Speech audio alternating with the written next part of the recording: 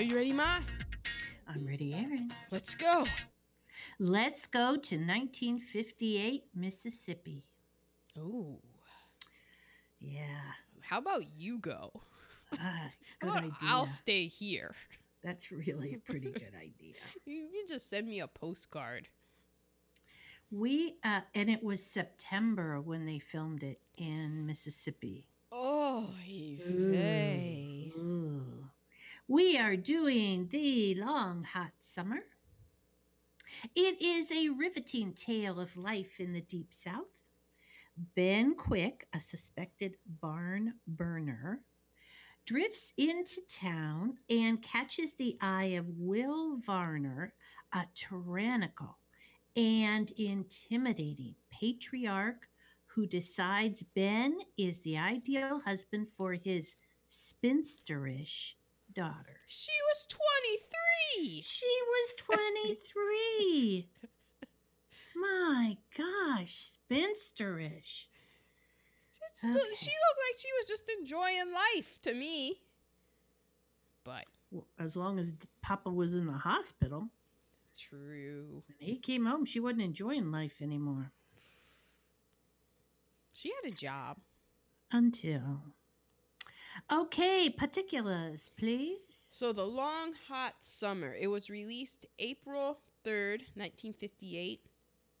Directed by Martin Ritt. He also did The Black Orchid, HUD, The Spy Who Came In From the Cold, Hombre, The Great White Hope, and Norma Ray, to name a few. It was produced by Jerry Wald, or Jerry Wald, if you're German. He also produced Mildred Pierce, Humoresque, Key Largo, Peyton Place, An Affair to Remember, and Return to Peyton Place, among others. The screenplay was by the husband and wife team of Irving Ravitch, and Harriet Frank Jr., who is still alive. She's 102 years old. And I laughed for 5 minutes because I saw like Harriet Frank Jr. What is that? A guy named Harriet? And then when I looked it up on Wikipedia, I clicked on her. I'm like, no, they were married. It's a woman. And then the first line of her bio, it's like, daughter of Harriet Sr. And so I was like, I laughed for a long time when I realized that women could be juniors. And I had no idea. I'm like, that's hilarious.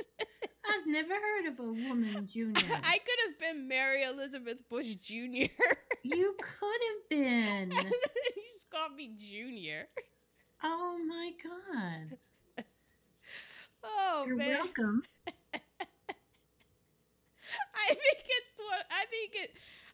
Thank goodness I learned about this now. Because if I had known when I was younger, things might have been different. Just to have a laugh. Oh my God. Junior. I think that there should be more women juniors now. I think there will be. I love it. I'm like, Harriet Frank Jr. I gotta go into a deep dive on this because it's hilarious to me. You were almost a junior, Ma. Almost. I wonder if that had, like, is that why you have a different middle name so you wouldn't be a junior? I hope so. Because really, if only you had been Catherine, then you could have been a junior. Yeah. Could you see me as Kathy? No, you would go by Cat. You'd be Cat. Okay. Oh man, hilarious. I guess I'm the only one who finds this as funny as I do, because I find it really funny. Anyway, they also wrote The Sound and the Fury, HUD, Norma Ray, Murphy's Romance, Hombre. So, it's based on 3 different works by William Faulkner. Remember, he did the screenplay for To Have and to Have Not and The Big Sleep that we did. So it's mostly based off 1940s The Hamlet, That's where the name was taken. They changed, that's where the Long Hot Summer name came from, the book The Hamlet. They changed the name of the movie to The Long Hot Summer and not The Hamlet because there's already been a work that, like, Hamlet owns the block. You know, you can't really name other works Hamlet. That's true. Shakespeare's kind of like, this is my corner. Get the fuck off. You know? Yeah. Pretty much. Shakespeare protects his house. So the other novels were 1931's novella Spotted Horses and 1939's short story Barn Burning. Okay. The music is by Alex North. He also did the music for A Streetcar Named Desire, Spartacus, Cleopatra, Who's Afraid of Virginia Woolf, The Misfits, Prizzi's Honor, and Good Morning Vietnam, just to name a few. Wow. The director of photography is Joseph Lachelle, or Lachelle. He won the Oscar for Best Black and White Cinematography for Laura. He also shot The Apartment, Irma La Dolce, The Fortune Cookie, Barefoot in the Park. He also did the first episode of The Twilight Zone. It was edited by Louis R. Loeffler. He also did Laura, Anatomy of a Murder, The Cardinal, How to Marry a Millionaire. Starring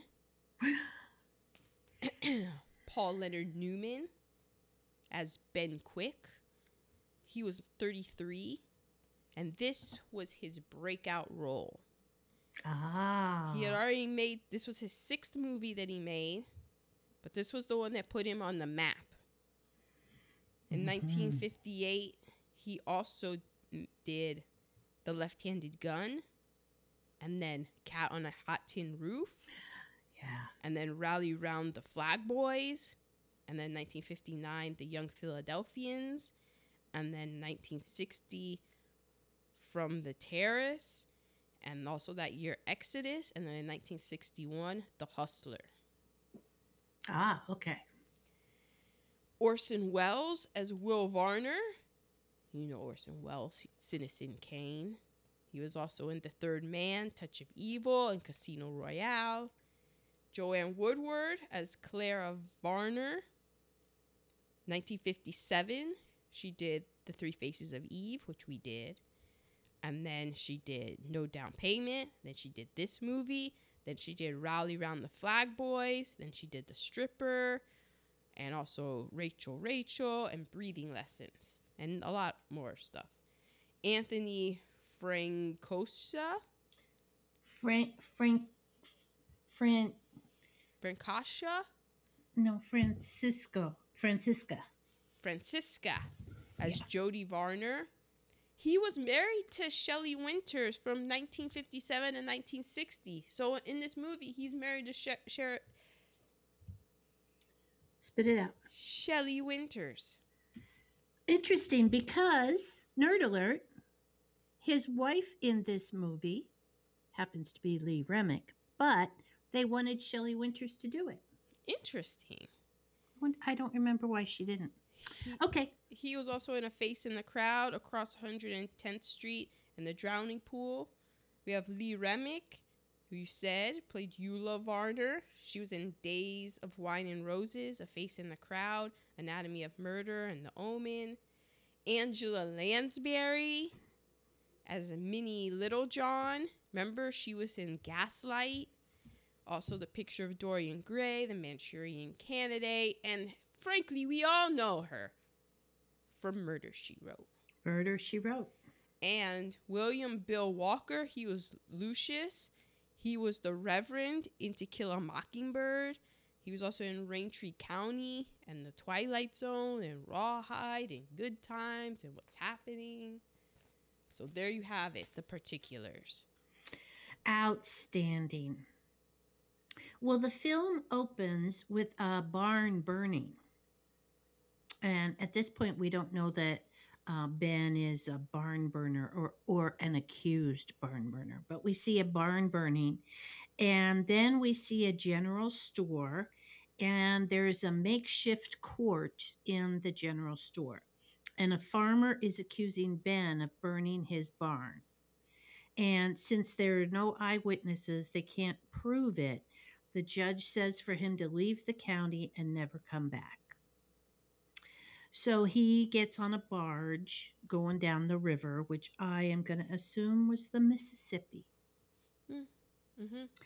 And the song, The Long Hot Summer, comes on while they do the credits. Now, is this a was that a hit or It was 58. I was 6 years old. so it wasn't a big enough hit that you remember it? I don't. Yeah, it seemed very forgettable to me. It was forgettable. So he jumps off and he walks to the shore, and he's a hitchhiker, and he's a hitchhiker for either direction. So he doesn't have any place to go. Two women pick him up in a convertible. The younger one is continuously talking. We find out that is going to be Eula Varner, and the driver is Clara, her and their sister-in-laws. Clara and Eula's husband are brother and sister. Mm-hmm. Okay, well, Clara makes sure to tell him, we're giving you a ride, and that's all. That's all we're doing. So Claire is a school teacher, and she didn't want to pick him up because you shouldn't pick up hitchhikers. Because anyway, Eula's telling him she's a school teacher. She didn't want to pick you up because she's, all matronly and such. Oh, They drive AKA she's smart. Yeah. Ben gets out of the car. They drive into town, and he sees Varner's store.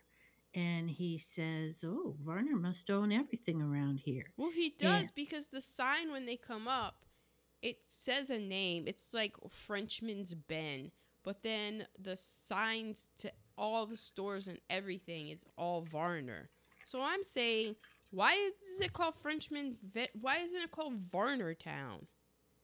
Varnerville. Varnerville. I don't know. But the Eula says, yeah, we belong to Varner. So we most specifically belong to Varner. So he goes to the town hall, and there are men sitting outside, and he asks, how's a man supposed to make a living around here? And they ask, do you want it legal or illegal? They say there's a farm around the turn up there that belongs to Varner, and he wants somebody to work it. Okay. Now we are to the big house, the Varner big house. And it looks a lot like the big house from Cat on a Hot Tin Roof. Well, it's a plantation. True. So Eula, the younger daughter, is in love with Jody. Jody is the son. Well, they're married, aren't they? Yes, they are. But they are always playing around, chasing each other, and they're in lust. Well, downstairs, Clara is entertaining Agnes, her friend, and Agnes is also 23. She says, we're going on 25. 23 is going on 25. And saying there just aren't any men. And Clara says, it's not a shortage of men. It's just not the right kind of men. And she said, one time, and Agnes said, have you ever been engaged? And she said, yeah. One time a guy called on me, and we were going to get married until he met my father. Dun, dun, dun. Then he didn't come around anymore. Well, while this is happening on the veranda, Ben is walking up the lawn. And Claire just dismisses him. And he says he wants to see the man of the house. So we meet Lucius, who is the butler? Butler. Couldn't find that word. our first person of color. And Agnes is saying every single girl we went to school with is married with children. So Lucius takes Ben inside and calls for Jody because Ben asked to see the head of the household, I guess. And Jody is the head of the household right now because Big Daddy, he's not called Big Daddy in this, is getting out of the hospital today. He's been in the hospital for what, 5 months? I don't know. I didn't really understand that part. But yeah, I guess he's been away. So Eula runs down the steps in her little slip and her little summer robe, and Jody says, "We're talking business here," and he smacks her bottom and says, "Run back upstairs," and she giggles and does. And he says he's gonna work the farm. He's gonna be a sharecropper. Right. Well, he leaves, and Lucius has to look at this rug that he stepped on because remember he came out of the river. Well, and also because I don't know if people know how sharecropping works, but when the South lost to the United States of America, and it says you no longer have a free workforce, you have to pay people now and treat them as the human beings that they are. The plantation owners they're like, well, we have this land. So what they did is they did sharecropping, where you say that you're going to work the land, the plantation owners pay you, but then you end up having to pay the sharecroppers like rent because they have all of the land. Right. Yeah, you're paying the owners, the plantation owners. You imagine they have all this land. You're going to work this land. You get to live on the land. The land gets worked and stuff. They pay you for your farming, but then since you're living there, you're like rent. And then in the Varner's case, they own everything in the town, so all the food that you're going to eat and everything, you have to end up paying it back to them. So it's a tough life. Yeah. You're continue, and how owners are and whatnot. They find all these ways to nickel and dime you. So you're always owing them. Right. So they figured out a way where, okay, we have to pay you, but not really, because you're gonna, you owe us for this and this and this and this. So they take it. It's like what Jennifer Lopez says at the end of the movie Hustlers. Yep. Well, it reminded me of the girls working at the club, and they had to give this guy money to keep him safe and give this guy money for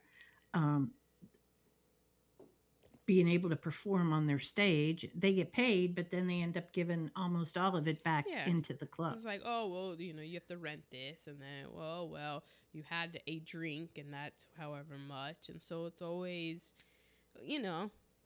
taxes, basically. But instead of going to the government, it's going to someone else. Someone's hand's always in your pocket. Well, Claire is going to have none of this. Lucius is not going to clean this rug. Claire and a young black boy are carrying the rug rolled up to the sharecropper farm. And she rolls out the rug and says, "You tracked it, you clean it. And I want it back before 5 o'clock tonight." So she is a woman of principle. Fiery. She got a fiery backbone. And nobody's going to walk all over her. I would expect nothing less from a Joanne Woodward character. And he's going, yeah, you just wanted to see me again. And she's going, "I do not need it. I am not anxious to have another aggressive man in my life." Okay. So then we have So we had two people of color, and Mm-hmm. then we have three people of color sitting on a bench. Oh, I counted 5. Okay. And Mr. Varner is in a police car, and the siren is going as they're going through town, and he's yelling, "I'm back, I'm back." Now I'm back, bitches! So he stops by to see Minnie. Minnie runs a boarding house. That's Angela Lansbury. And they have a little thing going on. Yes, she's his mistress. I don't know how she can. Okay, he's a large. He is, but well, we'll get to it later. Okay. Well, everyone is running to meet him. He finally pulls up to the house. Everybody runs to meet him. And Jody's son, it's time for Eula to be making maternity clothes. He calls Claire sister. I don't like it. Oh my gosh. That made me feel so uncomfortable. I forgot to put it on my battery heatables. Yeah, me too. You know how like some people will call their significant other daddy, and I'm like, that's disgusting and weird and no. But you see that a lot. Right. It was way more disturbing though that he called his daughter sister. I thought so too. I was just like, this is that a Southern thing? And are we being like racist? Like not really racist, but are we like? Would we think it was just as weird if it was a black guy calling his black daughter sister? Because I don't think that's as weird, but that's because it's a whole cultural thing. Yeah. So is it a we cultural might be being thing? culturalist. Yeah, maybe we're being culturalist. I think that Big Daddy in Cat on a Hot Tin Roof called. Well, come on, you're spoiling the tasty nuggets. Okay, moving on. It's uncomfortable to me. Yeah, anyway. It was very uncomfortable, but a lot of just Orson Welles was uncomfortable, which we'll get to later. Yeah, it's pretty much his whole performance. And then he says to Claire, "Are you trying to be the richest, prettiest old maid in this county?" So he's just out of the hospital. He's already starting on her. Jody is nervous about how he has kept the businesses running these 5 months that Papa has been in the. Is it Papa? Do they call him Papa? I forget what they call him, but there was a great part.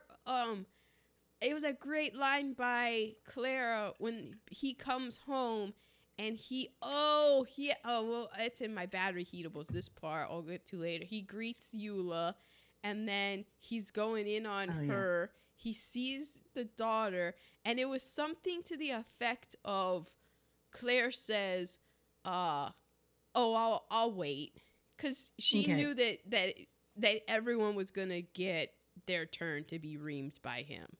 Yes. And so in that line, you knew that she knew that, it was going to be her turn. And she was going to be fine with it because she knew how the game was. Right. I just instantly liked her character then. Just in how she delivered that line, I was like, oh, snap. Yeah. Woodward. She had been in...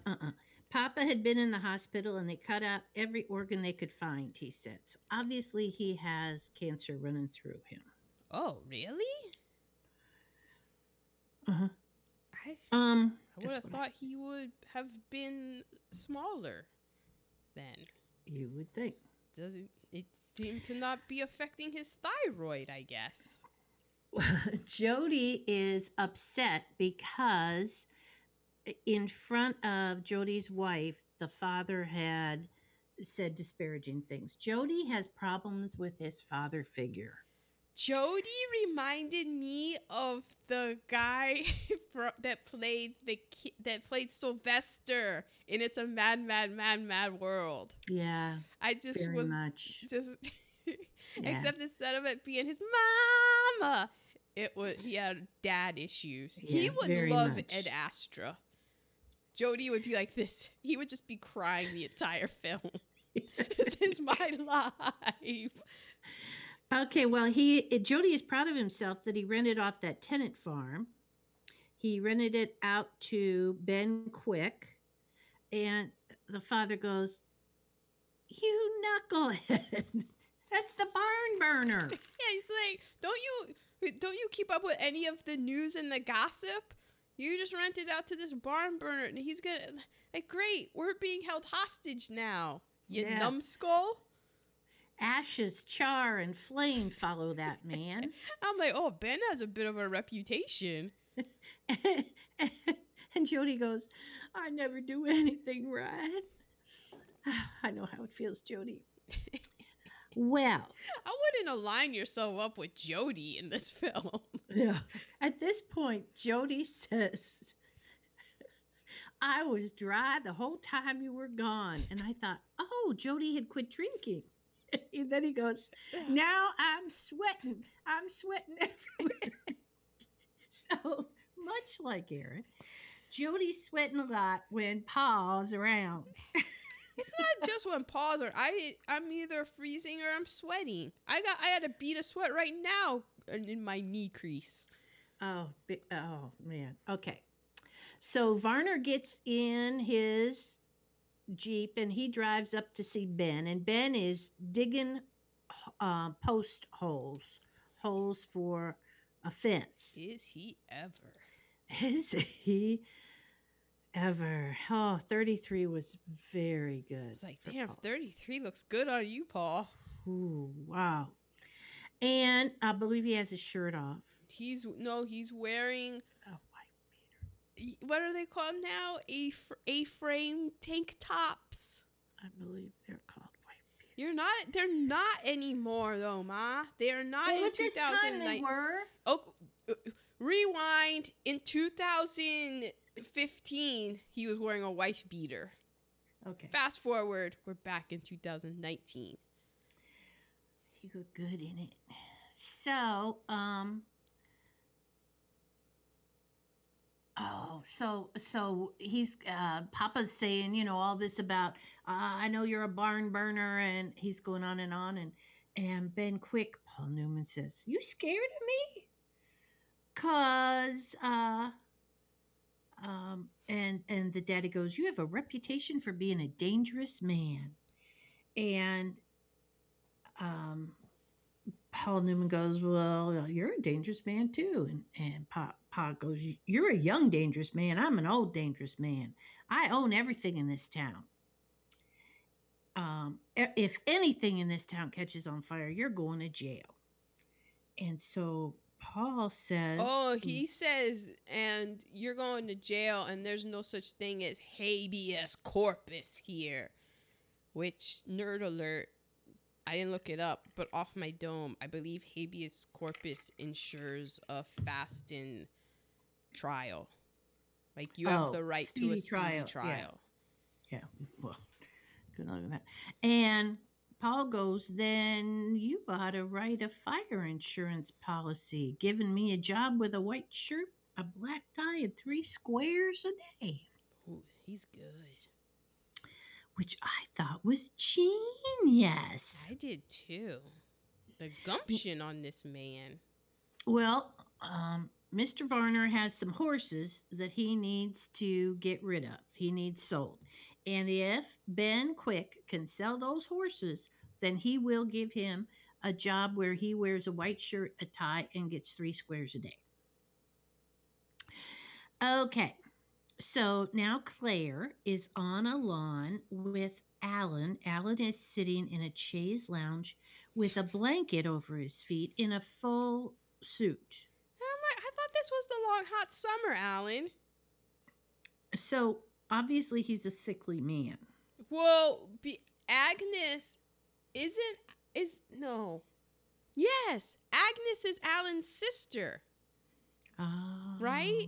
Yeah. And because when they're having that conversation on the porch, she mentions how her brother has been sick, but he still wants to see what's her face? Claire. because they're an item. It's been They're alluded. an item.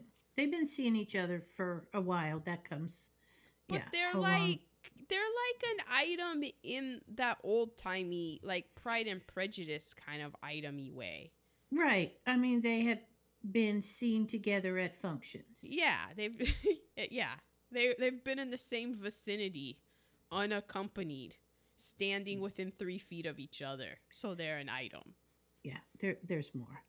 Um, so, Alan has some really nice land, a really nice house. He lives with his mother and his sister. Well, Alan comes from that old South blue blood. Oh, Yeah. Because So- there was that in the movie, because Alan is, you know, they were there, his people. You know what I they mean? were part of that. They were part of the war between the states. Well, not just that, but they've been there for over 200 years.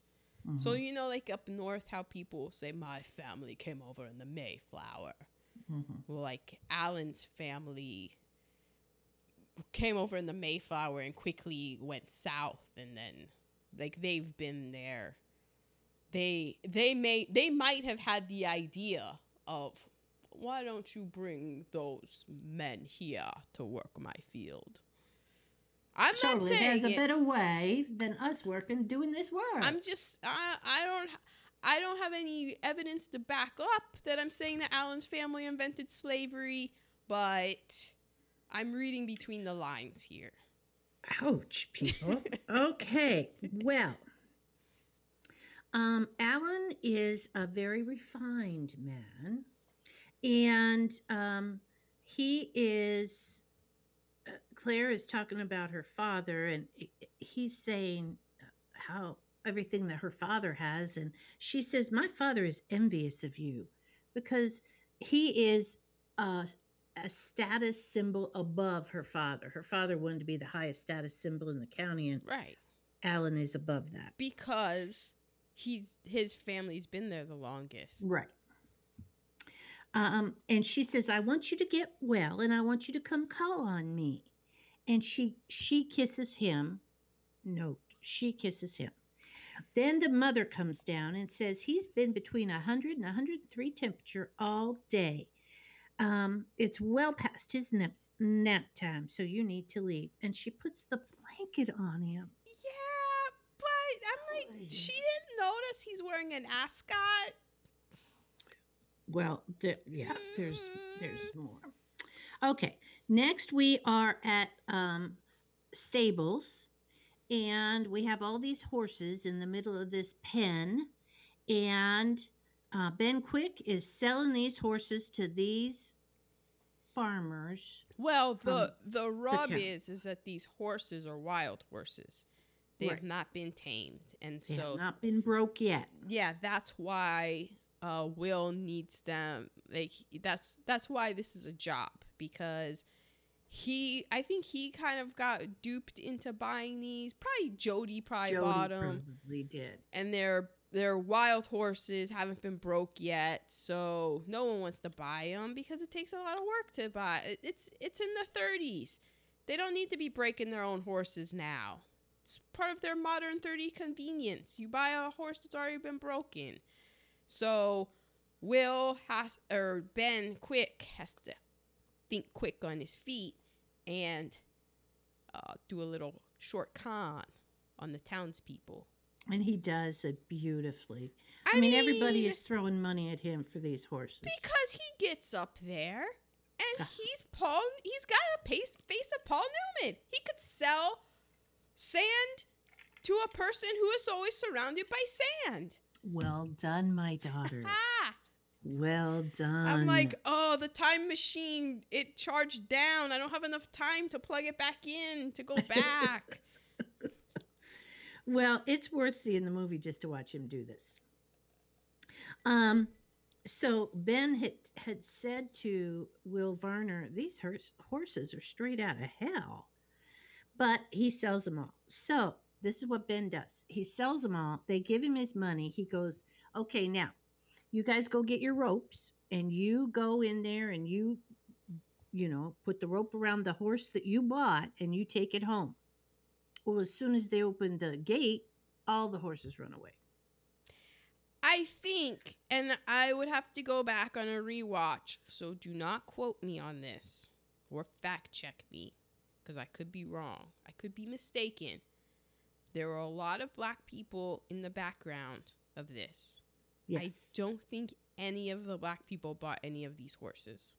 They didn't because they didn't have the money to buy any of the horses. True. Institutional racism saved them from this con. From this con. Or exactly. You could look at it a different way and say, look at these white people about to get fleeced. Yeah. Probably. Mm-hmm. Because, yeah, okay. So while this is going on, Will goes over to see Minnie, and they have a beer together, and Minnie is pretty much telling Will she wants to get married. Okay, so Well, Claire. I mean, yeah, but also she's telling him while saying, why am I slaving over making you corned beef? And, he's like, but I love corned beef. And she's like, I know. I'm really good at making corned beef, and I made it. Why? Why am I going to all of this trouble? Well, evidently Claire is in town, and she must go up to Ben because they're like magnets. They can't stay away from each other. And Claire, I guess he's asking Claire to spend some time with him or something. Well, and he likes Claire. He likes a lot. I think he likes a challenge. Well, and she's not falling at his feet like any other human being would be looking at him. That's the thing. So you have the character of Ben Quick on the screenplay. The writers coming up with Ben Quick, coming up with all of his motivations and everything. Now, when they're writing this, were they like, Ben Quick, he's good looking and handsome, so that they wrote into his character, because people who are good looking get treated differently than people who are not good looking. Right. And people who are super good looking live on an entirely different planet than the rest of us. Yeah. So I've been told. Paul Newman, Ben Quick looks like Paul Newman, which means he looks better than everyone on the planet. Yes. And he's lived that life, which means all he has to do for any woman, pretty much, is just smile and say a few lines, and he's got them. Yeah. But this woman, who is smart, she's not dumb. She's got a brain. She's got a fiery personality. She's educated. She's got her own job. She comes from money. She's got everything. And she's not giving him the time of day. So that's why he's like, wait, what? So he does have a line where he says, a lot of women say no when they mean yes. Oh, that goes on not good. That's on the bad reheatable. That's not a line that aged well. No, that's before me too. That's Paul. You don't need to be that rapey. Like, look at you. Okay, well, we're back to Minnie and Will, and Minnie says, kiss me in front of all these people. It's been 10 years we've been together. You sneak up my back stairs. You don't let these people know that we have a relationship. And Minnie, darn it, she wants matrimonial plans. And he says, I'm 61 years old. And she says, you're not too old. And she would know. Well, okay. Please. Ben has sold all the horses. So, it's the holdout that challenges me, Miss Clara. Ben says that to Miss Clara. Mm-hmm. Okay. Oh, so one horse goes into Minnie's boarding house, and and then one of the men who bought the horses that all ran away says a con man sells my crooked shit. Okay, I don't know. Great note. Will takes Ben to an old rundown house, but it looked like it was a prominent house at one time. It's not as big as the plantation house, but it had columns. It looked like it was nice at one time. Hmm. And he says, I like your brass. And, if you keep doing well for me, I might make this place a present for you. Because Ben's going, Oh, wow, okay, thanks. I sold all the horses and I've done what you wanted and I'm waiting for, some return on my investment. And he's like, I don't care about this place. He says, well, you might, because it's told that there is some Civil War gold hidden in the land here. Yeah, so nerd alert. Well, it's not really a nerd alert because I'm just talking from my head. But I guess in the South, when the tide started turning and the writing was on the wall, that people were like, well, I'll be damned. And they took money and buried it because they're like, I ain't letting Grant have my money. And so that's Right. what he was saying, was that they there's money buried in them there dirt. Right.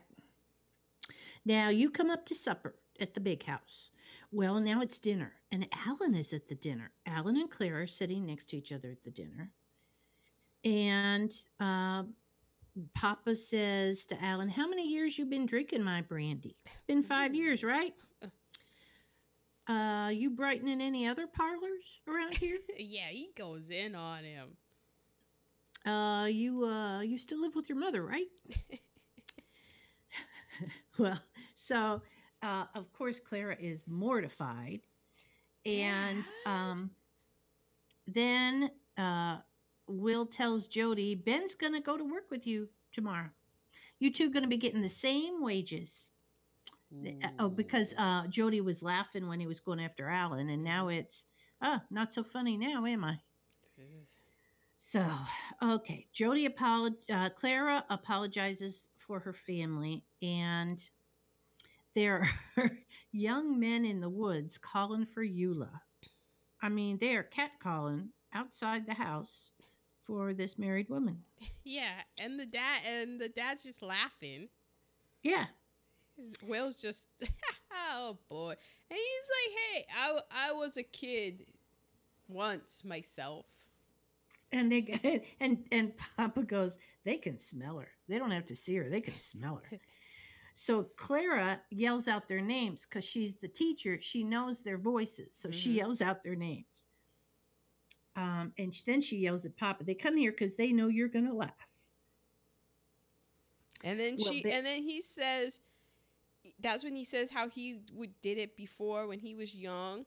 She gets mad and he said, well, it worked on your mother. Whoa.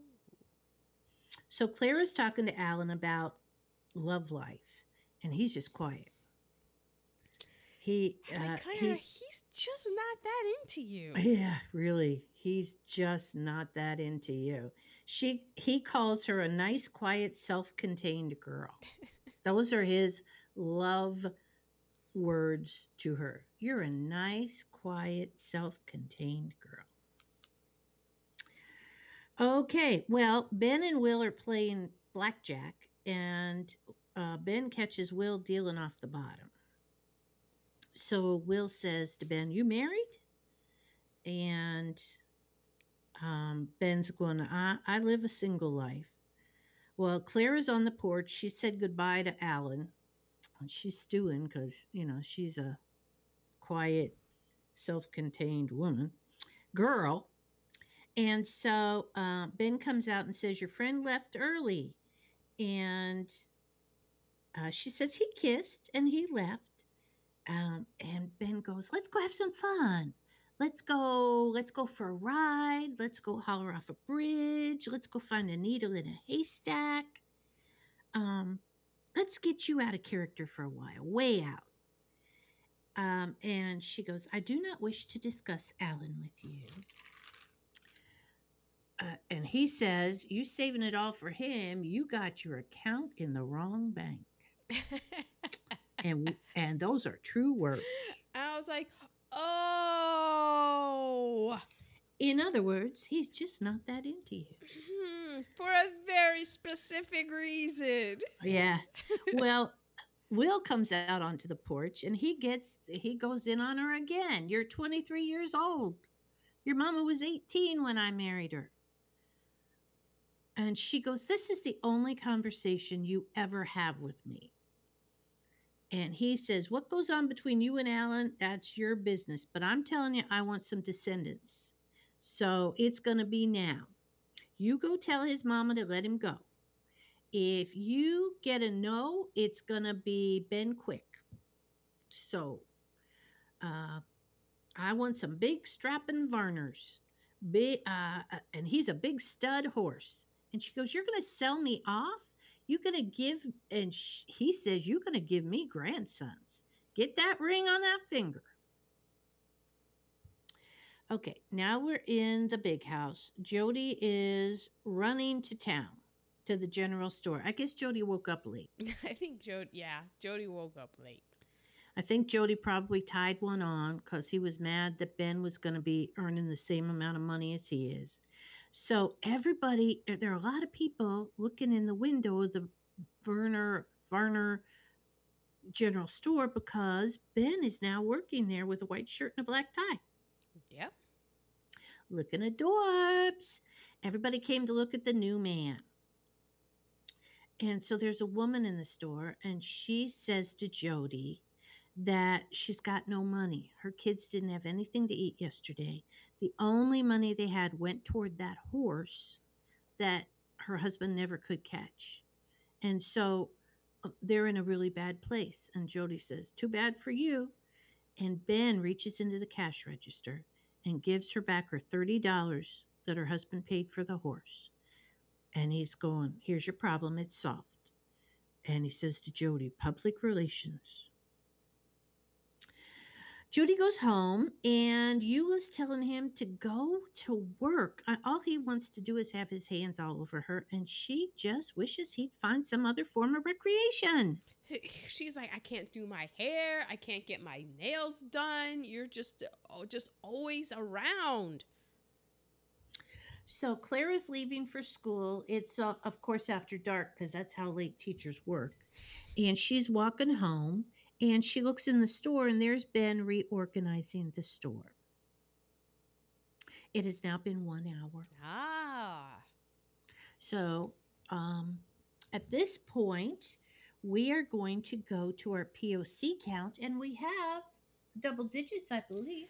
Well, yes. So we had Lucius. He had lines. We had the boy. There was a maid. I counted 5 outside the grocery store. I counted 5 in the background. Mm-hmm. Then I saw like 3 young girls and others. So I said that there was about 16 to 20 black people. I had 16 because I felt like some of the people in the crowd at the horse auction were also the ones in front of the store looking in the window. Yeah, I thought so too. But we only had one person that had any sort of dialogue or any name. And that was a person in servitude. That was Lucius. Yeah. Right. And everyone else, like the scene that we just left off on, when there was people outside, there was the black people on one side and the white people on the other, and they were looking in. And then when Will came into the store, all the black people just turned on their heel and walked away. Like, okay. So yeah, they were there, but Yeah. Yeah. It was obvious what class they were in. Mm-hmm. Okay, nerd alerts. All right, nerd alerts. So this, it's a Southern Gothic, which is a subgenre of Gothic fiction, and that employs macabre, ironic events to examine the values of the American South. So it's the decay of the plantation in the post-Civil War South, with a focus on like racism or slavery, racism, fear of the outside world, violence, and so on. Because I've heard that a lot with Faulkner and different stuff like Southern Gothic. Mm-hmm. So I wanted to know just what that was. It was shot on location. The director, what was his name? Martin Ritt. He had been blacklisted. Yeah. And this was his return from that. And then later on, so we had mentioned it about the land and the dollar. Jody spins out of control. He does a lot of foolish things. At one point, he's being mad at Ben, so he's going to shoot him. And Ben basically saves his own life by selling the land that was... Because what's-his-face Will gives him the land that, the money was on. And Ben basically runs a con on Jody. He does. So the silver dollar, that when Will finds out the silver dollar, because he goes to Jody, because Jody bought back the land that the house was on and stuff, because he found a silver dollar. It was a bag full of silver dollars, and then they give it to Will, and Will's like, you're telling me that this is treasure from the Civil War. Why was this silver dollar minted in 1910? So then you're like, oh. But the nerd alert is that no silver dollars were minted between 1904 and 1921. Huh. So it couldn't have, the year on the silver dollar couldn't have been 1910. And that in the very first scene where he's, exchanging his life, that Ben probably has a $5 gold piece. And then when Will is looking at the treasure that was found, it's definitely a silver dollar. But it couldn't have been from 1910. Right. So those are my nerd alerts. Okay. Well, now we're to reheatables. Mm-hmm. So there were several that did not stand the test of time. Marrying off your daughter. Yeah. And at 23. Yeah, the fact that they called her at 23 a spinster. Well, that you call anybody a spinster, like you reach a certain age and you're just not marriage material anymore because you have nothing to give anyone anymore. All you are is a baby making machine. So that was all. The fact that she was a school teacher, which equaled an old maid at that time. I mean, you just say school teacher and everybody goes, okay. I thought that you would have loved it because it was Joanne Woodward and it was like, oh, and she's a teacher? Go, girl. I liked that she was a teacher. I liked that she even had school in the summer because most of the kids had to work in the fall for the harvest and everything. I just didn't like the way that the term school teacher was equated with old maid or spinster. Oh. The line, women say no, but they really mean yes. Although there is a funny bit in Bill Burr's stand-up thing about it, cause his thing, because sometimes they're like, no, no. He's talking about that. So if it's in that way, you're kind of like, oh, he's Bill Burr. He's a professional. Okay. It's worth seeing. You're like, oh, it's funny. The fact that the people of color were either in service or in a lower class from everybody else. And then if I'm not selling off my daughter for grandchildren, I'm going to pay money to have somebody marry her. He was going to pay Ben Quick money to marry Clara. I would just point out, though, that this is... She's getting the better end of that deal. Yes, and also, like, what exactly do you expect? How exactly do you think that these people and these owners of said plantations came to make their fortune?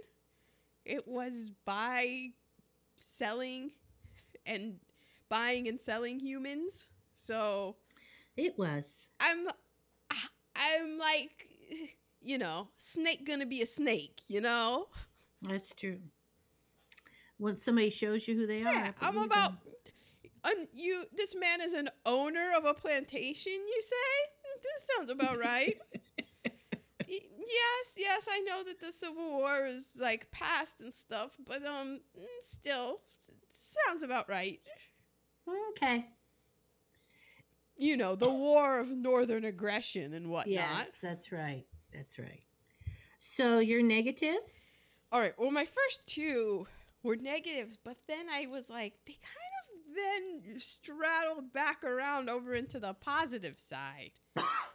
So there was the Confederate flag showing up in the background within the first 3 minutes of the film, which I was like, son of a bitch. But then I was like,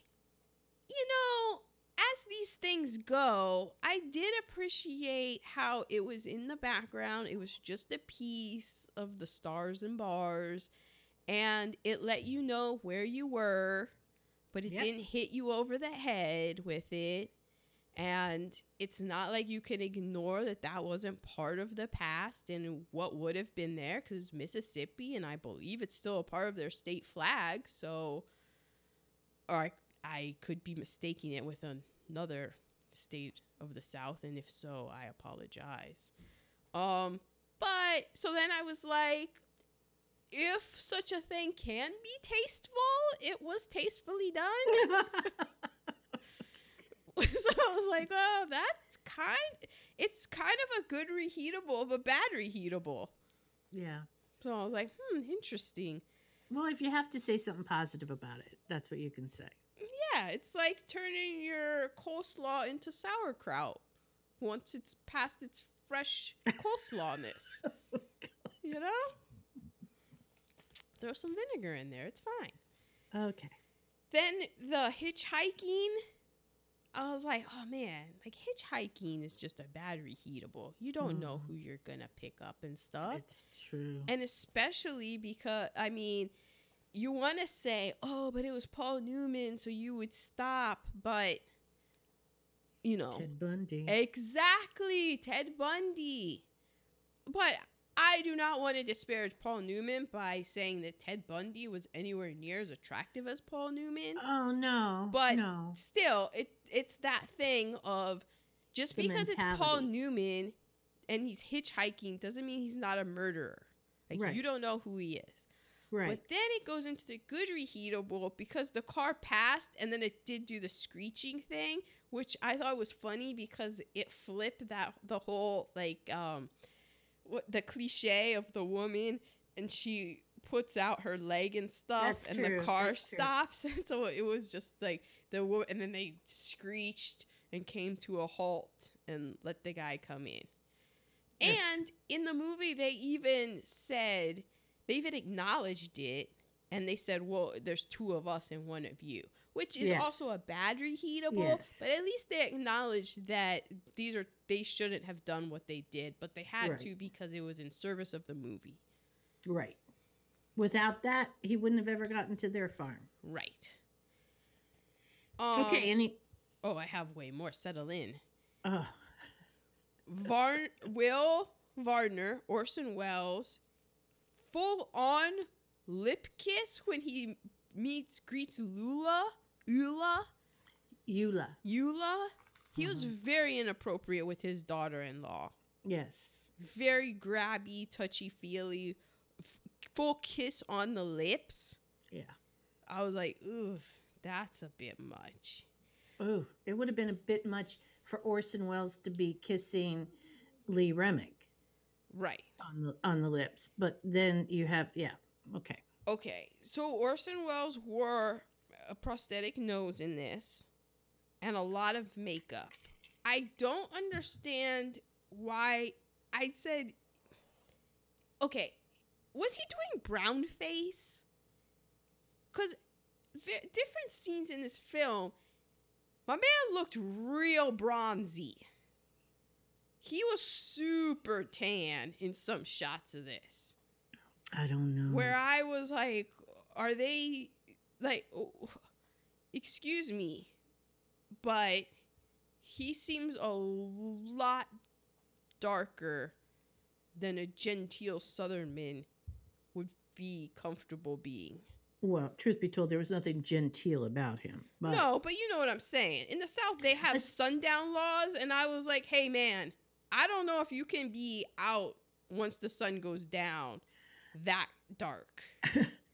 And you figure in the text of the story, he's just gotten out of the hospital where a lot of his innards have been taken out. He should be a pasty color. Right?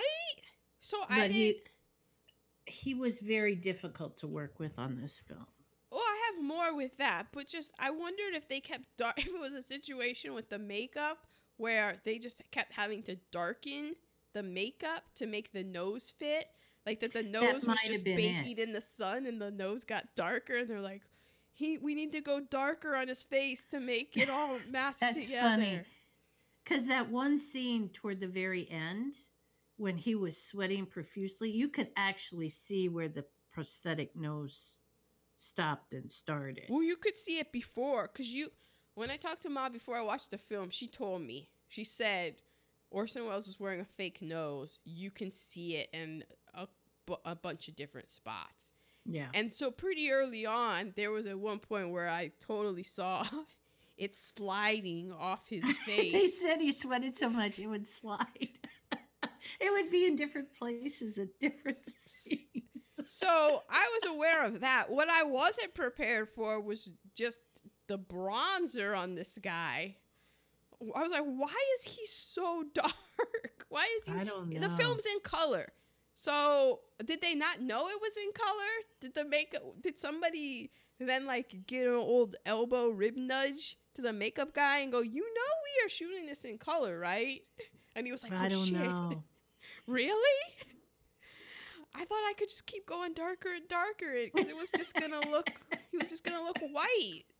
We're doing color on this. Pretty soon we're gonna call him Lucius. Ooh, I know. All right. And then Orson Welles' character. So, like as we mentioned, Jody just spins out. At one point, Lucius is in looking at a newborn horse. I don't know what newborn horses are. Colts? Yes. Foals. Foals? Newborn horse. Of course. Jody comes, locks him in, and sets the barn on fire with his father in it. And you're like, wow, Jody, that was a move right there. But then Jody he saves his father. So his father comes out. His father knew that Jody set the fire. And so he has this whole speech with him. Like, my God, son, the fire that you showed by locking your father in a barn and setting it on fire to kill him. Wow. And then the love that you showed by saving your father. My God, you're my son again. Yeah, you're finally my son again. Wow. Because you almost killed me, but then you didn't. But then you did it. You thought not of it. And I forgive you. I was like, wow, that's not how I thought that this character would react to such a threat, but okay. Then we have the mob after said fire. So the fire happens. Picture a piece of loose leaf paper. The fire happens up in the upper right-hand corner where you would put your name and stuff if you were in school, right? The name, date, and subject. That corner. Then you have, in the middle of the paper, the mob people. And everyone's running towards the smoke. And then in the lower left-hand corner, you have the general store. So you see the picture I've painted? Yes, ma'am. So the mob people in the middle, instead of going up north to where the fire is, they go down south away from the fire because the fire that is in the top corner of our paper was set by the man at the bottom corner of the paper. How? And they have a rope and they're going to like lynch him for this crime because they knew, well, there's a fire. Ben Quick, He has a reputation of a barn burner. Never mind the fact that the man is wearing a pristine white shirt, is not sweating, and has been at this shop, and everyone has seen him in the grocery store this entire time. We're gonna go lynch him for this fire. It made These no are sense. Sad men who bought wild horses, Yeah. opened the gate to put the rope around the horse they bought. So here's the thing. If you're ever in a trial, Ben Quick would be like, I want a bench jury. I do not want a jury of my peers. I know who my peers are. Based on this, they're idiots. Yes, I will take my luck with the judge. that's right. And then, did the horse colt survive the fire? Because it was laying on the ground. I don't know about how far their legs can support them. Nobody seemed to be in an uproar about saving nobody it. cared about the horses that were in the barn. I'm like, guys, the last I saw that little horse, it was laying on its side. It was not moving around. So, and what's his face wasn't like, go, somebody drag the horse out, because he was in there with the horse, and he was like, what a beautiful There were a whole bunch of creature. wild horses that they could go round up again. I get, but this was a stud. That's why he got summoned to see the new stud horse. Yeah. And then he was like, oh man. Yeah. He never once looked over his shoulder and was like, is that all right? Yeah. No, they were like, guess what we're having for dinner tonight, everyone? We're having White Castle. I don't know what the horse equivalent to veal is, but that's what we're eating. White Castle. Okay. Was that all your negatives? Yeah, I mean, we had touched on some negatives that I just forgot to even write down, where I was like, oh yeah, that's true. That was a bad look. But yeah. Well, my positives, of course, were just Paul Newman and Joanne Woodward, and this is where they fell in love on this film, and their chemistry and just his, in other films, I did not notice his mouth the way I noticed his mouth in this film. Yeah, his fantastic lips. I mean, I had noticed, of course, his eyes, perfect nose, but my God, those lips drew me in on this film. I was like, wow. Wow, I did too. Wow. And their first kiss, it was nice. It was very nice. I was like, this isn't their first kiss. And so your positives? That Clara was a teacher, that made me laugh. I was like, Of course. Newman, when he was digging the fence posts, and then later when he was completely shirtless because he was going to sleep out on the balcony. Yes. This was before men worked out. I was like, wow, he has a six-pack in 1958. Yeah, before people did weights and all that. He had a natural six-pack. And then Angela Lansbury, I thought Angela Lansbury was British, but she's American, British, and Irish. So the accent work she's doing in this. Yeah. I'm just, I mean, between this, remember she stole Gaslight from us? Yeah. These were like Angela Lansbury, scene stealer. And then in this, she is completely won me over of believing that this woman is in love with this man. Yeah, and that is a feat. And she just comes into these scenes and she's just, I'm Angela Lansbury. This is what I do. Watch me act. I'm so good at acting that you're going to watch me act. You're not even going to notice that I'm acting until later when you think about it. And you're like, my God, she was acting. And it's hard to kiss somebody whose nose is in a different place every time. And she was the same age as Paul Newman. She's 33 in this movie.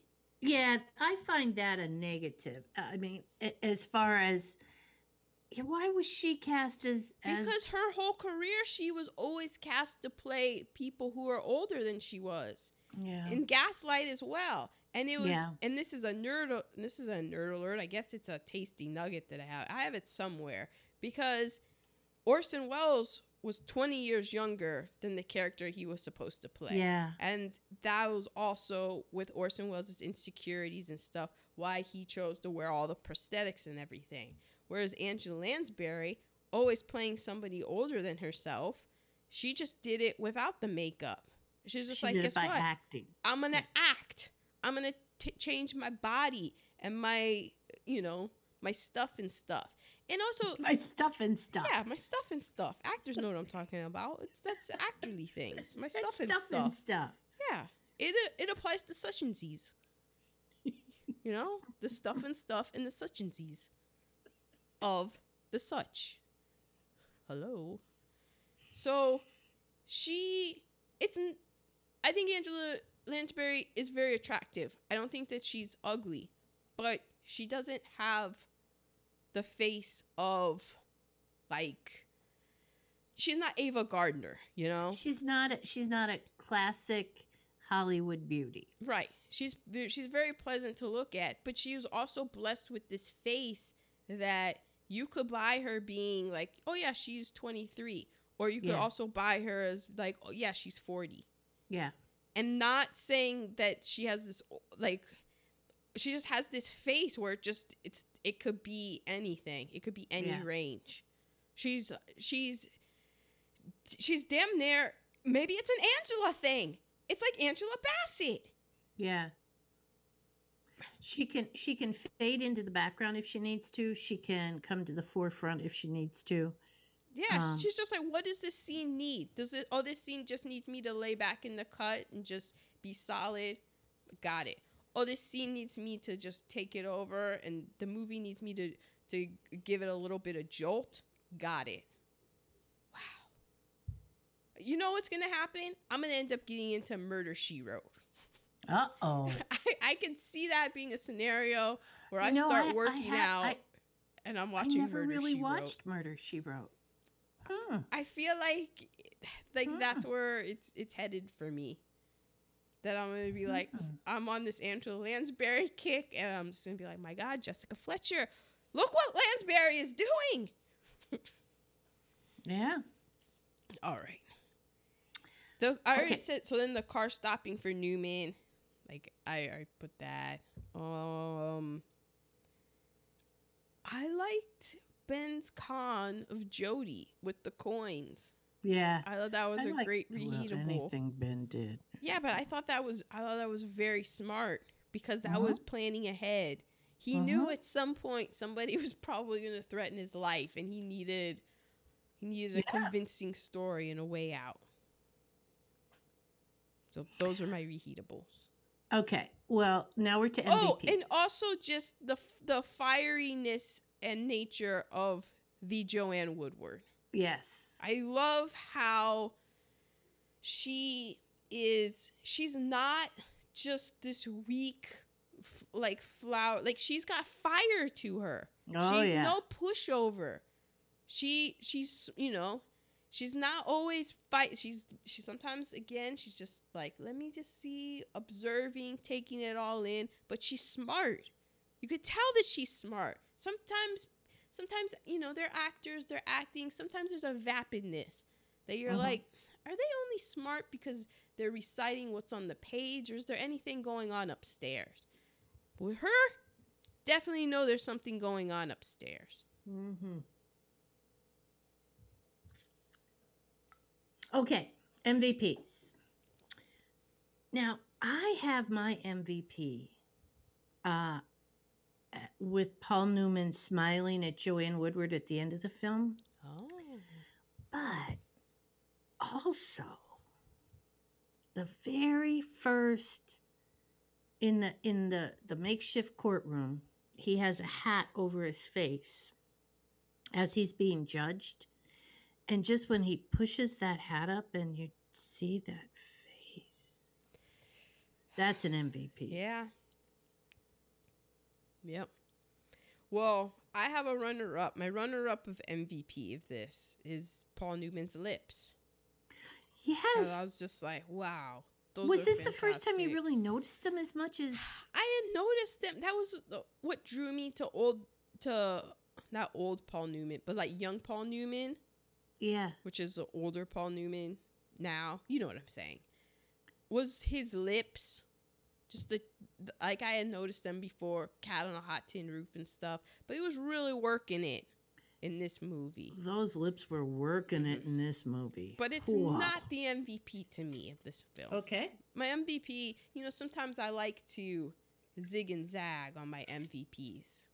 Sometimes my MVPs are the things that make me laugh the hardest or that I enjoy the most that other people won't. My MVP, it does have to do with Paul Newman. It has to do with the ingenuity of Ben Quick and where his head is at.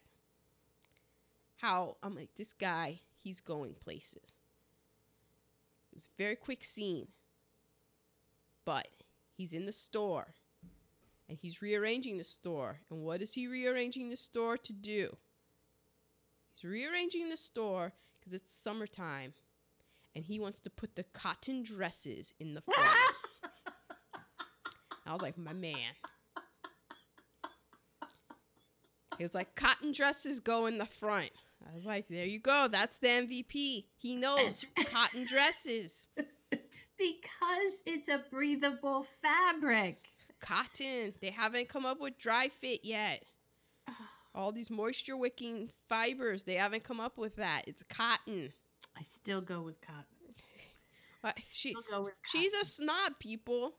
I'm she'll 100% cotton She'll snob. look at things and be like, is it 100% cotton? Okay. I'm like, no, it's not.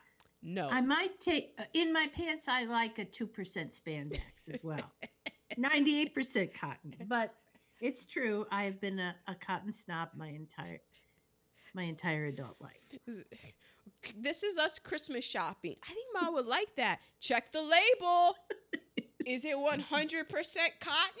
It's not. Nope. Put it back. She's not going to like But who says it. that? You're the only one that kept that in mind. Because I've been out with you so many times where I'm like, look, Ma, this is cool. And you're like, how many cool sweatshirts have I given? Because I like the athletic, the moisture wicking. And she looks at the label, never wears it. Why? It's not 100% Not cotton. 100% cotton. Meanwhile, me who sweats, my dermatologist was like, yeah, the amount that you sweat when you wear cotton, the 100% cotton turns to razor blades on your skin.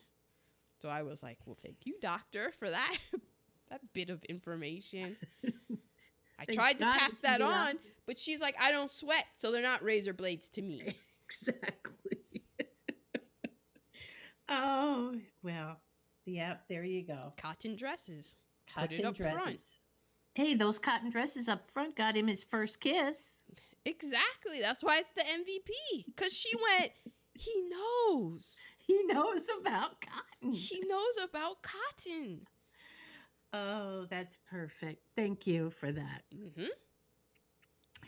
Okay, recasting. I only did one. I have two. Okay, go ahead. Okay, I'm going to go first with my just recasting regular. Okay, Mm-hmm. so I did Ben, Clara, Will, Eula, Jody, and Alan. So did I. Oh, it's amazing. We do not talk about these things. But I only have the one cast. Okay, so my first cast, I'm going to start with Alan. Mm-hmm. And it's never, of course, 1958, it's never said, but we all know that Alan is... I forgot something of my battery heatables. Okay. Or I forgot. Yeah. Sorry, Ma. You reminded me. Go ahead. It had to do with Alan. Okay. Basically, like what you're saying, it's deeply implied that Alan is a homosexual. Alan prefers the boys. Right. But I also believe that Alan's mother is Munchausen by proxy. Good point. I was like, you know what? Because at first I was like, is this my Munchausen by proxy went off when I saw him under a blanket outside. I said, this is Munchausen by proxy. And then I noticed the ascot and I was like, oh no, maybe not. Maybe he's just gay. But then I was like, no. Two things can be true. Exactly. He can be gay and also be a victim of Munchausen by proxy. Wow, good point. That's my call. That's the whole Alan thing. Is that his mom is poisoning him. Wow. Boom. Well done. Mm-hmm. Well, now, I believe that was Richard Dean Anderson playing Alan. It was not Richard Dean Anderson. Richard Anderson? Yes. Okay. So, as we know, an actor is an actor is an actor, and therefore they can play, if they are a gay person, they can play a straight person. And if they're a such and straight person, they sees- can play a gay person. And such and sees. Right. So, my Alan for this cast is James Franco. Yes, I could see that. My Jody, Ryan Gosling. As Jody? Yes. Okay. He'd have to work his ass off to be a sniveling. Yeah, but you know the hard thing about this is that these are all people who are like they're supposed to be young. And that's the not tragedy because that's a bit much, but that's sort of the unintended consequences of all these comic book movies. Is that we really don't have a crop of young up and coming. It was hard. Yeah. I felt like he was. Is he not in his 30s? Ryan Gosling's like pushing 40. Okay. Okay, so my Eula is Elle Fanning. Oh, that's good. Oh, stay with me here. My Will is Jack Nicholson. Yeah. That's good. That's really good.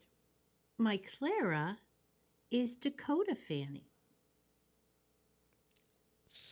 That's good. I haven't seen enough of Dakota Fanning to make me sign off on like yes.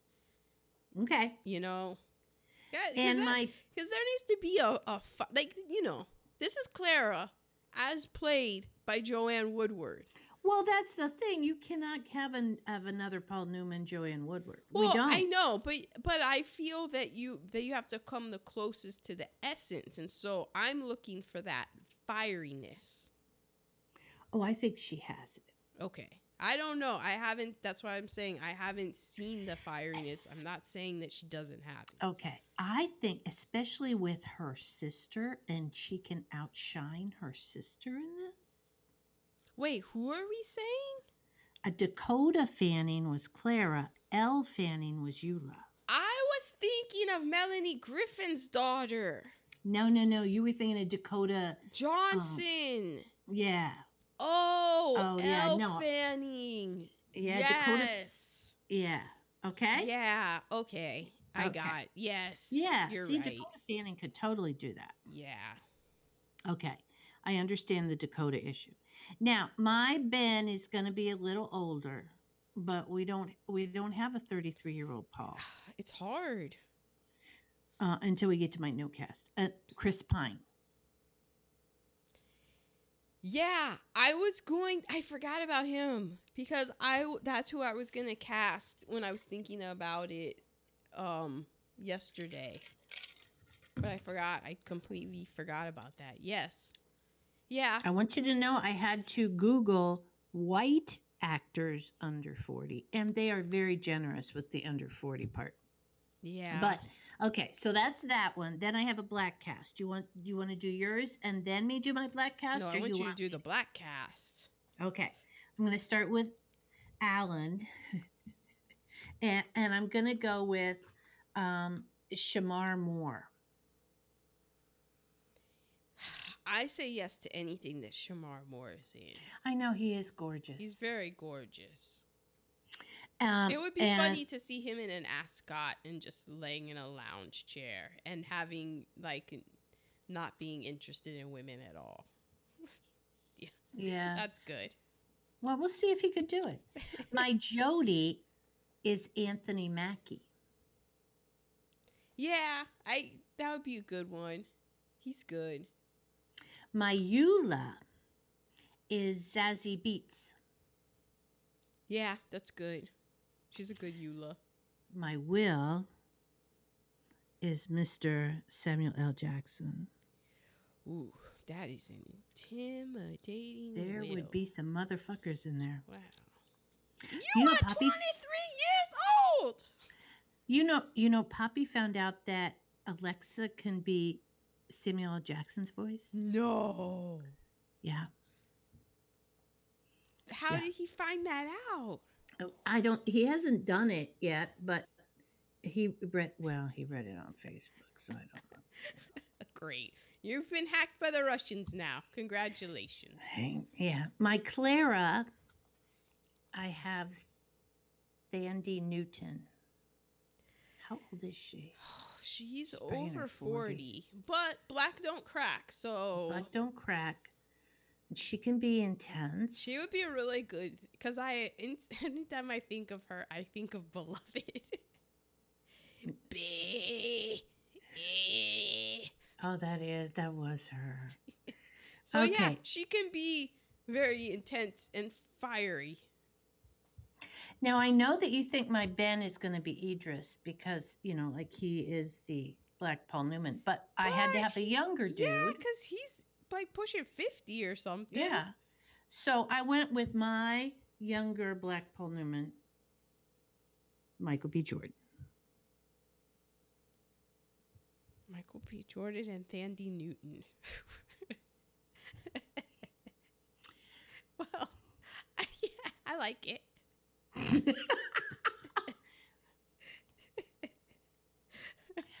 Now, part of this is I'm trying to give more people opportunities instead of staying The in same my old. the You're trying to- same people So over maybe and over and a over. Zoe Zaldana for Clara. I don't want to take the part away from Thandie Newton. I think that she would be fantastic in it, but I'm just also trying to throw out some other names. Yeah. Oh, And I was thinking of oh shoot.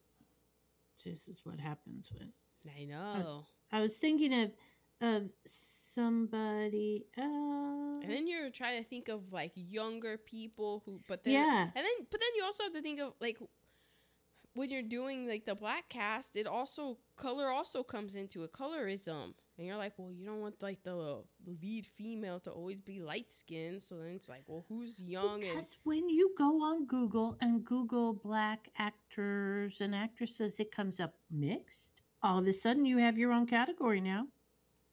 Or light skinned, or it's like, so you have to be like, all right, well then you're like, all right, Lupita Nyong'o, but then there's like, wait, let's branch it out a little bit. Who else besides I was gonna Lupita do Nyong'o? her.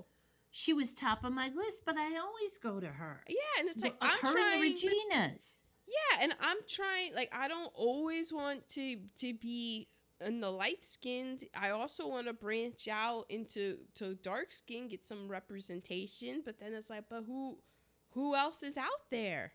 And there are people whose pictures come up. I have no idea who they are. I haven't seen them in anything, so I can't go just based on their picture. Mm-hmm. So I'm like, well, I guess I gotta watch this so that next time I can throw them in the I know. I casting want to loop. throw them in the mix. So I like Zazie Beetz. Maybe Zazie Beetz could be Clara, and we also need to throw in Ruth Negga into the mix. I do love me some Ruth Negga. So, But then she's more on the lighter side. So we really need to bone up on our younger dark skinned actresses. We need to bone up on our people of color, because my people of color cast doesn't have to be just black. It can be Latina. It can be. Then I thought, we've never done an Asian cast. Yeah, but I didn't have time to do that today because I went to see Hustlers today, and Constance Wu was amazing, and I thought an Asian cast, but who else? It's like, right, Constance Wu, Henry Golding. And is that the guy from? He's the guy that was in Crazy Rich Asians. Yeah. So he's the Paul Newman of Asians. So, but that just kind of shows and that's why we do this, because it shows the deficiency in movies. When was the last time in our POC count that we had any Hispanics or Asian people in it? Which is really just, wow, just think about that. I mean, because it's like, all right, well, we're picking classic movies. And yes. So in order for that to happen, it's like, well, I have to go and pick a specifically Asian movie. But I'm picking like American movies. Right. But American movies are white, like classic American movies. Right. Because even when I do this recasting, a lot of times people don't know who's Zazie Beetz, Yeah. Who is Anthony Mackie? Because you don't see them in a lot of stuff. Well, you see them in a lot of stuff, but you don't realize names, who they are, right? Because they're in, like, Zazie Beetz is in Deadpool, and Deadpool has done phenomenal box office. Right. Anthony Mackie is in the Avengers movies. Right. Phenomenal box office. But we don't know his name, but we know Captain America, Chris Evans. And you know him when you see him on screen, but people know who Don Cheadle is and Samuel L. Jackson, but that's because they've put in like 30 years of work. Exactly. Exactly. So, yeah. Don Cheadle could have been Will. Yeah. There would be some motherfuckers in there. There would be. I like that. So, all right, I'm ready for your cast. All right. Well, also though, I'm gonna get more black actor cast because I've been watching the Wu-Tang series on Hulu, and I'm like, there are some phenomenal young black male actors. So everyone needs to catch up to me, because I'll have to go find their names and be like, here we go. Gauntlet has been thrown. What? Thrown. Okay. All right. I didn't know if you lifted the gauntlet or. Wait, okay. Gauntlets. What are they? All right. My cast. So for Alan, I cast while I was watching the movie. I'm like, well, Alan is Will Forte. There we go. And Eula also was, but I hate to say this because I don't like how it sounds, but we are casting a film. It's the same that we've been discussing, because I think that this actress is probably aged out of this role. But when I was watching Lee Remick, I was like, wow, she reminds me a lot of Anna Paquin. Mm-hmm. So I'm like, but at this point, we would probably need to go younger. But I'm like, again, yeah, I'm stuck, because who are the youngins, Yeah. Jodie, I was able to find a Jodie. Okay. Tom Felton. It was like, who's Tom Felton? Yeah, but I know the name. Yeah, you know why? Because he was Draco Malfoy. Yeah. Mm-hmm. He would be good. Will, I hate to spoil this for anybody, but this whole movie is already on HBO every Sunday night. It's called Succession. Yeah, I know exactly. So Will is Brian Cox, because Succession. That's just him. He would probably decline it, because he'd be like, I'm doing this already. Yeah, but he wouldn't have to have a fake nose. Nope. But nails it.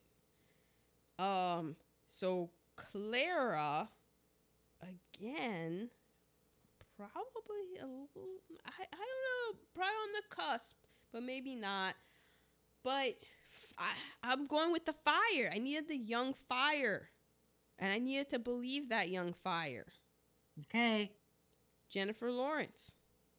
I almost did her because I haven't done her in forever. I was like, agree. who is the Joanne Woodward now? Yeah, you're right. Who's got that fire? Definitely. Where you know that, like, well, they are intelligent and they are formidable. She's somebody else who can play somebody older, somebody younger. I believe it too. So I was like, that would be good, Jennifer. Okay, Lawrence. I'm ready for Ben. All right. Well, Ben, at first, I was like Ryan Gosling. But then it was like, but he's old. Yeah. I want to get someone younger, though. And so then I was thinking about it because I was like, well, my co-MVP was Paul Newman's lips. So we got to have somebody who has nice lips. Okay. Who's on the younger side. It's not me. So I went with somebody that probably not a lot of people will know, but you're going to know because you've seen 2 of the shows that this guy has been in. So you can fill everyone in. His name is Finn Cole. He's in Animal Kingdom and in Peaky Blinders. Which one is he in Animal Kingdom and Peaky Blinders? He's the young one. Wait, he's not Tommy. Oh, no, yes. He's yes, Jay. Yes, Michael. No.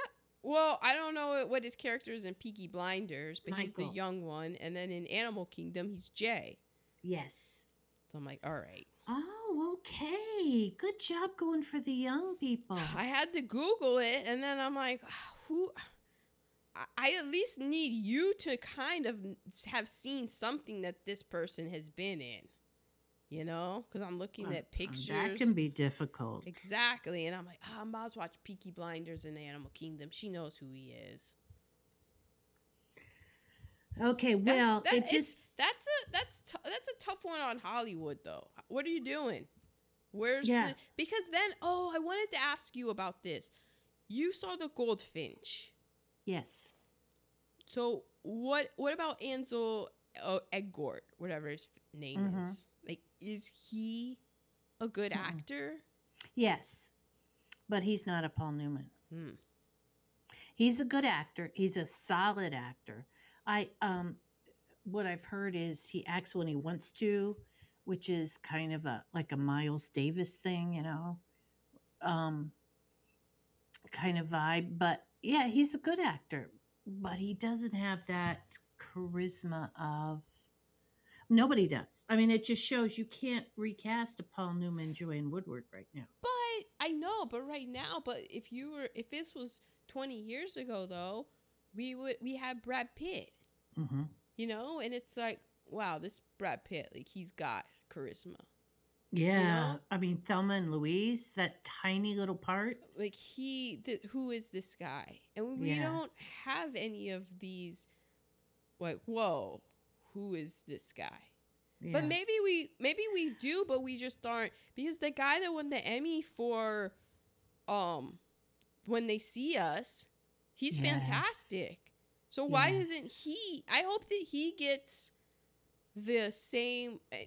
Well, he's not going, but I if the world was a just and fair place, that guy would get the chances of like a Brad Pitt. Or he at least the chances that Ansel's getting, and the Miles Tellers and stuff are getting, right? Because that guy has got something, and you watch that and you're like, who's this guy? Wow, this is charisma. And there's a bunch of people on that Hulu thing, the Wu-Tang thing, where it's like, wow, this guy's like, who is he? So I hope that they get opportunities so that they get to become the Brad Pitts, where you're like, yeah, he just has this charisma and stuff. This is a movie star. We don't really have any movie stars. The only movie we have Brad Pitt, and he's 50. Yeah. We have J-Lo. She's 50. Where are our movie stars? Because I feel like the movies aren't. I mean, you can't keep remaking stuff from the 70s. You know. We need some script writers, Aaron.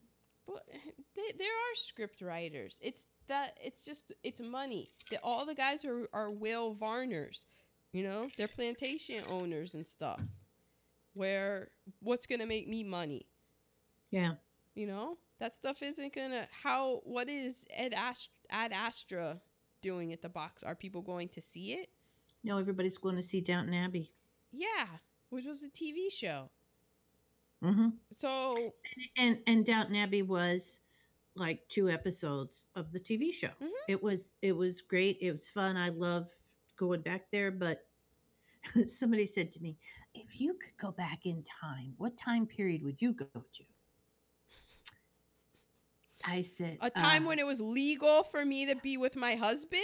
I said, I'm gonna stick with now because in my situation, I can't go back very far. Anything after 1967? And even still then. So anyway, okay. So we have been on a soapbox, but it does show we do need some. So we're trying to broaden horizons here with our recasting.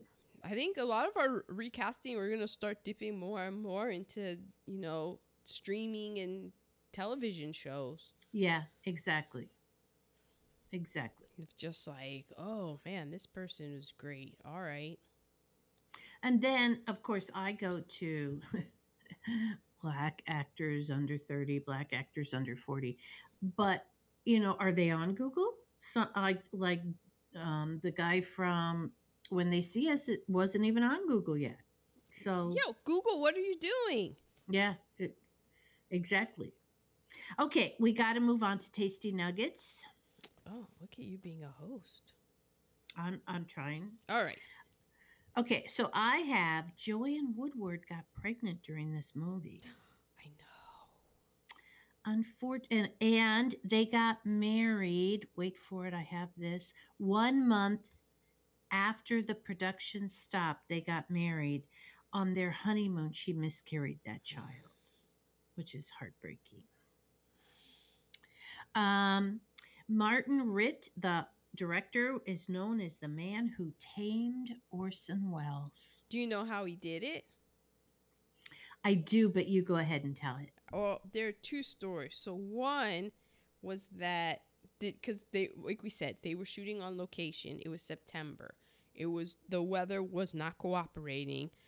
Once the weather was clear, they could shoot. They were going to shoot a scene with Orson Welles, but he wasn't ready. He was reading a Spanish newspaper. So Martin Ritt was like, all right, on to the next scene. We're going to skip it. And that didn't go well. Like Orson Welles felt like, oh, what is that? Like, oh,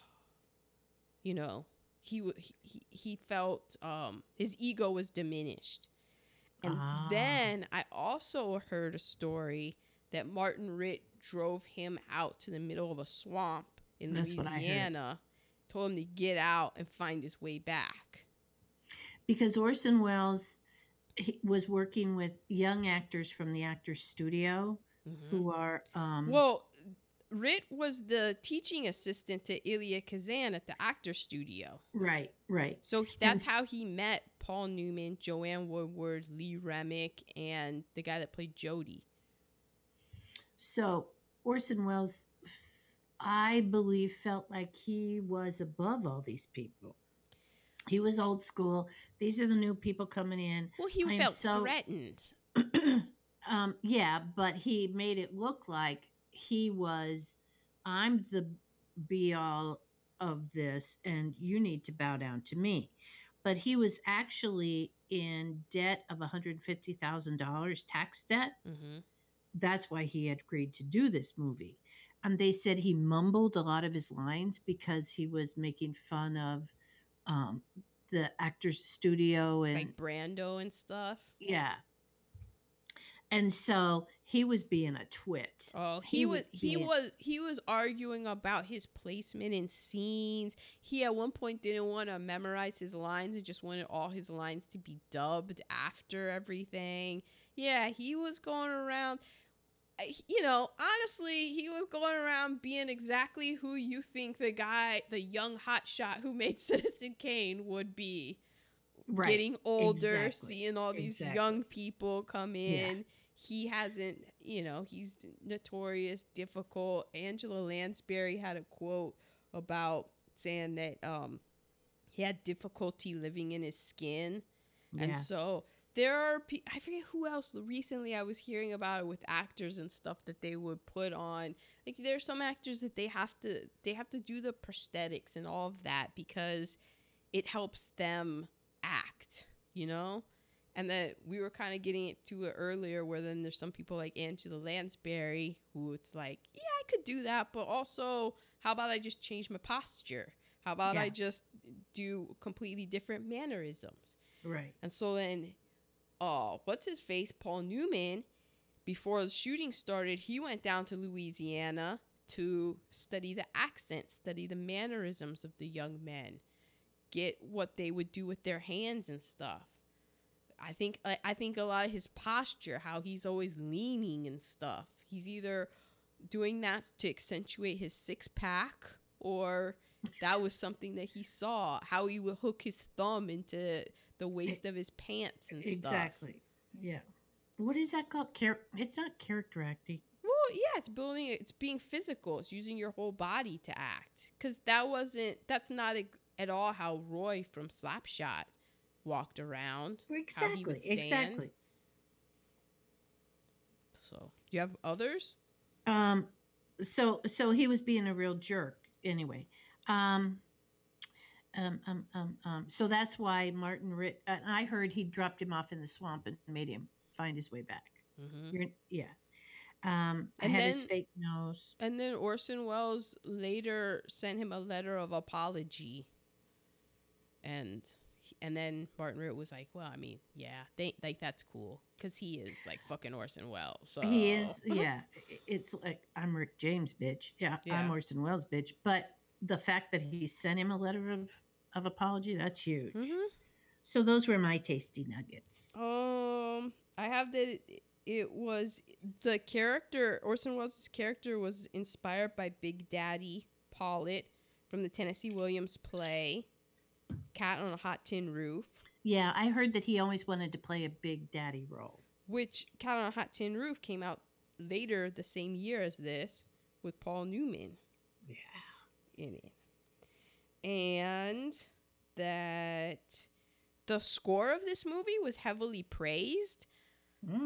I don't remember it, which is neither a bad thing nor a good thing. It just didn't stand the song, out right? to me. Yeah, but the whole score of it. So I don't remember. I'm going to put that as a positive because it just effortlessly blended in. Well, it didn't get in the way. Yeah.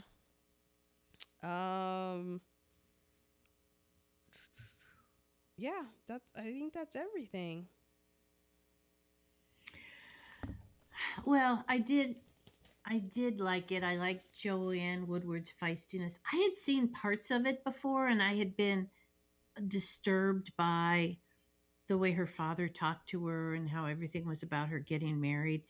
But without seeing the whole thing, you don't see how she stands up for herself and comes into her own. And so,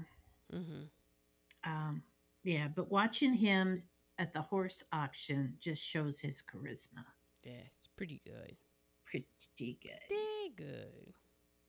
Okay, well, next weekend is October. Are we done with Paul for the year? We are.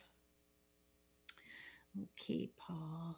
But that means that but we're not doing one next week. So it's the next week. Right. I will be out of town next week. Which puts us solidly in October, which you know what that means.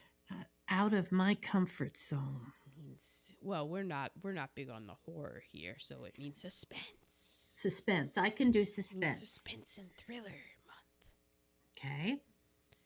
This movie is an original. It was remade by one of the film greats in the early 1990s. Oh, shit. I'm supposed to know what that means. The original came out in 1962. Well, it's not Whatever Happened to Baby Jane. Starring Robert Mitchum and Gregory Peck. and some other people that I can't remember off the top of my head because I haven't done the particulars yet. Well, it's not North by Northwest. Nope. Gregory Peck, not Cary Grant. Easy to confuse those two. Do you give up? I do. Cape Fear. It was remade with Nick Nolte. Oh, no, I think it was De remade with, Niro Robert De Niro. and Martin Scorsese. I think it's scary. Well, it's October, Ma. Which one are we doing? I told you the 1962 one. The original. With Robert Mitchum and Gregory Peck.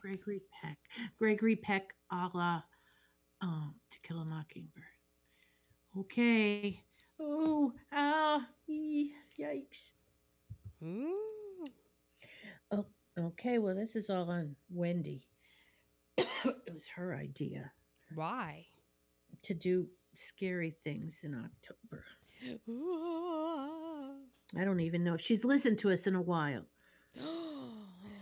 Okay. Well, not next week, but the next week, the 12th, October 12th-ish. I guess so. We will be doing Cape Fear. Scare. Scare. Well, there you go. I have it written down. You have to do it in the scare voice. There you go. There you go. Bye-bye.